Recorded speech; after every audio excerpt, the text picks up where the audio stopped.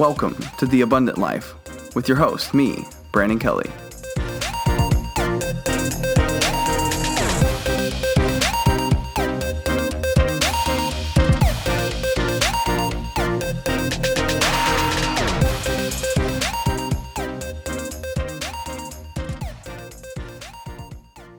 Hey, welcome to episode 12 of The Abundant Life. I am your host, Brandon Kelly, and I am so excited that you are here with me today. We are continuing through the book of John. We are now in John chapter 5. Before we get to the text, have you ever received bad advice? You ever gone to someone and received just bad counsel? You see, I have, and I've discovered that bad advice, bad counsel, it's very detrimental. It's the difference between handling a situation correctly and getting some bad advice and then going down a path that you would just never decide to go on if you were aware of where you were going. There's an SNL skit. I'm not sure if you're familiar with Saturday Night Live. I watch it a little bit every now and again. But there's this one skit that just sticks out to me, and it's so funny. This lady goes to a counselor, and the counselor is pretty to the point. And she comes to him and says, I've got this problem. I've got this fear of being buried alive in a box. And he says, well, that's terrible. That's just terrible. Why do you feel that way? And she says, I don't know. I just can't explain it. I just fear it.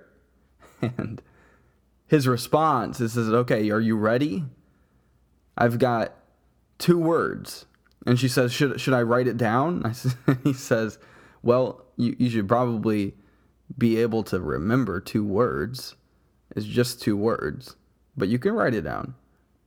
And basically he's charging her per the 5 minutes, okay, per 5 minutes, not for an hour, but for 5 minutes. And this is what he says. He says, are you ready? She says, yeah, I'm ready. Stop it. Just stop it. And she looks at him startled. Well, what do you mean stop it? Well, just stop it. Why do you want to walk around the rest of your life being afraid to be buried alive in a box? He says, no, I don't. That's why I'm here. He says, just stop it. Just stop feeling that way. I can't stop it. And he says, I got like 6 words, however many words this is, because they go back and forth for a little while. And he comes to this. This is the way the skit ends. Stop it, or I'll bury you alive inside of a box. and the skit ends, and she's very startled, very troubled at this guy. And that was bad advice, right? Because if someone has a phobia, you don't just tell them to stop it. I mean, that's the simplistic way of dealing with things. I wish that worked, because it's pretty much how I would like to deal with a lot of things that we struggle with. You just stop it. It'd be much simpler if we were able to do that. But you see, we worship the King of Kings, and yet many of us believe we are stuck the way we are. You ever realize that? You ever been around someone who's a Christian, who's a Christ follower, and yet their struggle, the thing in which they are dealing with on a daily basis, maybe it's something they've been dealing with for a very long time, it seems to consume them. And even though we worship the King of Kings, the Prince of Peace, the great physician, many of us believe we are stuck the way in which we are. Stuck with the struggles, stuck with the negative things in our lives. We believe we can't be changed. We believe we are too far gone. And let me just say, how dare we limit God? What we're going to see today in John chapter 5, verses 1 through 18, is a question that Jesus posed this guy who had been lame for 38 years, I believe. And we're going to see Jesus do what he does. And it's one thing to read about it in Scripture, but it's another thing to believe that he's going to continue doing the work in which he has always done, that he's going to continue doing the work now that we are in this season of existence, that the Holy Spirit has come, and we're going to find out whether or not we should believe that God is still at work in our lives. Because when we believe we are stuck the way we are saying, we are declaring that we believe God is done with us. We believe that God is not at work in our lives and through our lives. So, John chapter 5, I'm going to read verses 1 through 18. It's in the show notes if you go to brandonkelly.org. Or if you got your own Bible, just pull that out. This is what it says. Verse 1, after this, there was a feast of the Jews, and Jesus went up to Jerusalem. Now there is in Jerusalem by the sheep gate a pool, in Aramaic called Bethesda, which has 5 roofed colonnades. In these lay a multitude of invalids, blind, lame, and paralyzed. Now you'll notice that my translation, the ESV, goes from verse 3 to verse 5. I've got a link in the show notes that explains why verse 4 is not in there. I figured I'd just link to that rather than try and explain it and then take up the whole time trying to explain that. Verse 5, one man was there who had been an invalid for 38 years. When Jesus saw him lying there and knew that he had already been there a long time, he said to him, "Do you want to be healed?" The sick man answered him, "Sir, I have no one to put me into the pool when the water is stirred up, and while I'm going another steps down before me." You see, they were trying to get into the pool so that they could be healed from the water. And saying, yeah, basically, I do want to be healed, but I don't have a way to get into the pool. And Jesus said to him, "Get up, take up your bed, and walk." And at once the man was healed, and he took up his bed and walked. Now that day was the Sabbath. So the Jews said to the man who had been healed, "It is the Sabbath, and it is not lawful for you to take up your bed." But he answered them, "The man who healed me, that man said to me, 'Take up your bed and walk.'" They asked him, "Who is the man who said to you, 'Take up your bed and walk'?" Now the man who had been healed did not know who it was, for Jesus had withdrawn, as there was a crowd in the place. Afterward Jesus found him in the temple and said to him, "See, you are well. Sin no more, that nothing worse may happen to you."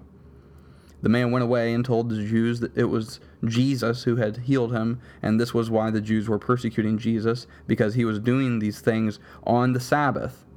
But to make things worse. But Jesus answered them, "My Father is working until now, and I am working." Verse 18, this was why the Jews were seeking all the more to kill him, because not only was he breaking the Sabbath, but he was even calling God his own Father, making himself equal with God. Making himself equal with God. First question I've got for you today from this text is, do you want to be healed? That was Jesus' question for this man in verse 6. Do you want to be healed? You see, I think that oftentimes, and I don't know about if this is your experience, but it's been my experience, when I've had a struggle, specifically for me, when I was dealing with a season of depression. I don't know if it was clinical depression, never got it tested, but I was dealing with a season of depression and despair. And it was almost as if I had let that struggle define who I was. And because of that, I was reveling almost in my struggle. That I didn't like struggling, but I wasn't to the point where I was able or willing to give it up. So do you actually want to be healed? Do you actually want to be healed? That's what Jesus asked this man who had been lame. He was not able to walk for 38 years. Do you want to be healed? Talk about having something be your identity. That's the lame man. That's the man who can't walk. Likely that is who he would have been known as. He's not Billy, but he is the lame man. Are you allowing your struggle to define you? And if you are, then I have to ask why. Because what we see here is that Jesus is powerful enough to heal. But do you want to be healed? You see, this is still valid for you as a Christ follower. Because there are still things in your life that you struggle with. And just because you have been saved, just because you have tasted the grace of God, it does not mean that you are not reveling in your struggles. It may just mean that you have forgotten the power of God and the fact that He is able to heal you. He is able to deliver you from the struggles in which you are plagued by. Do you want to be healed? Jesus says He is Lord of the Sabbath, and because of that reason, they were ready to persecute Him. They were ready to question Him, but then He made matters worse. And He called Himself equal with God by saying, His Father is working until now, but I am working now. You see, for the Jews, they elevated a law of God above God's work through Jesus. They elevated God's law above God's work through Jesus. How many times do we do this? We see someone doing something that is not right, that is a little bit edgy, a little bit about outside of our comfort zone. And then we begin asking the question, why are you breaking that law, or why are you doing that certain thing? You see, the Sabbath, they made rules around the Sabbath. It wasn't like that Jesus was breaking the actual Sabbath. They made even more rules around the Sabbath so that they ensured themselves that they would not actually break it. So how oftentimes do we elevate some man-made rule above God's work through someone? What does Jesus do when He sees the man again? He says, "Go, sin no more, that nothing worse may happen to you." Sin no more. Go, sin no more. You see, sometimes a lot of people want to say that Jesus never confronted people's sin. I don't think that is true.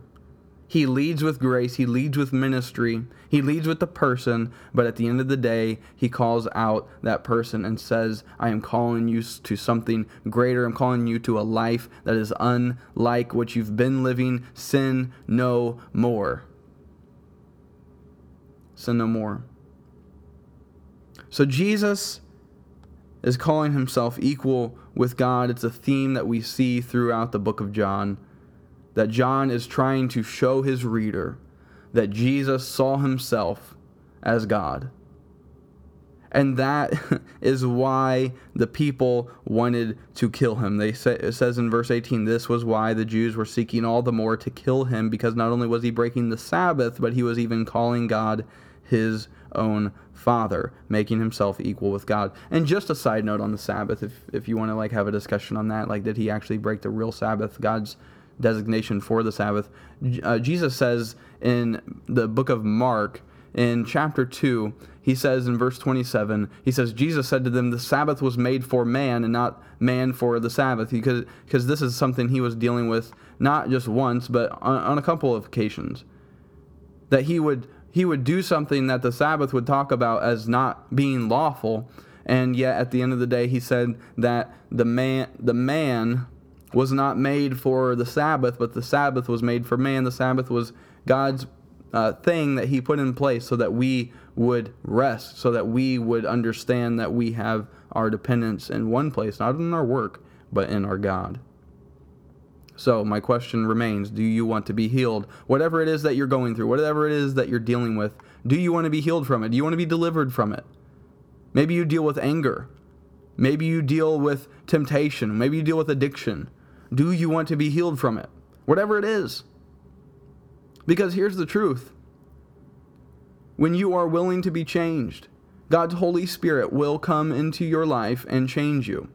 If you are in Christ, you have the Holy Spirit dwelling inside of you, and the Holy Spirit is working in you so that He can work through you, making you more like Jesus, making you more like who God wants you to be.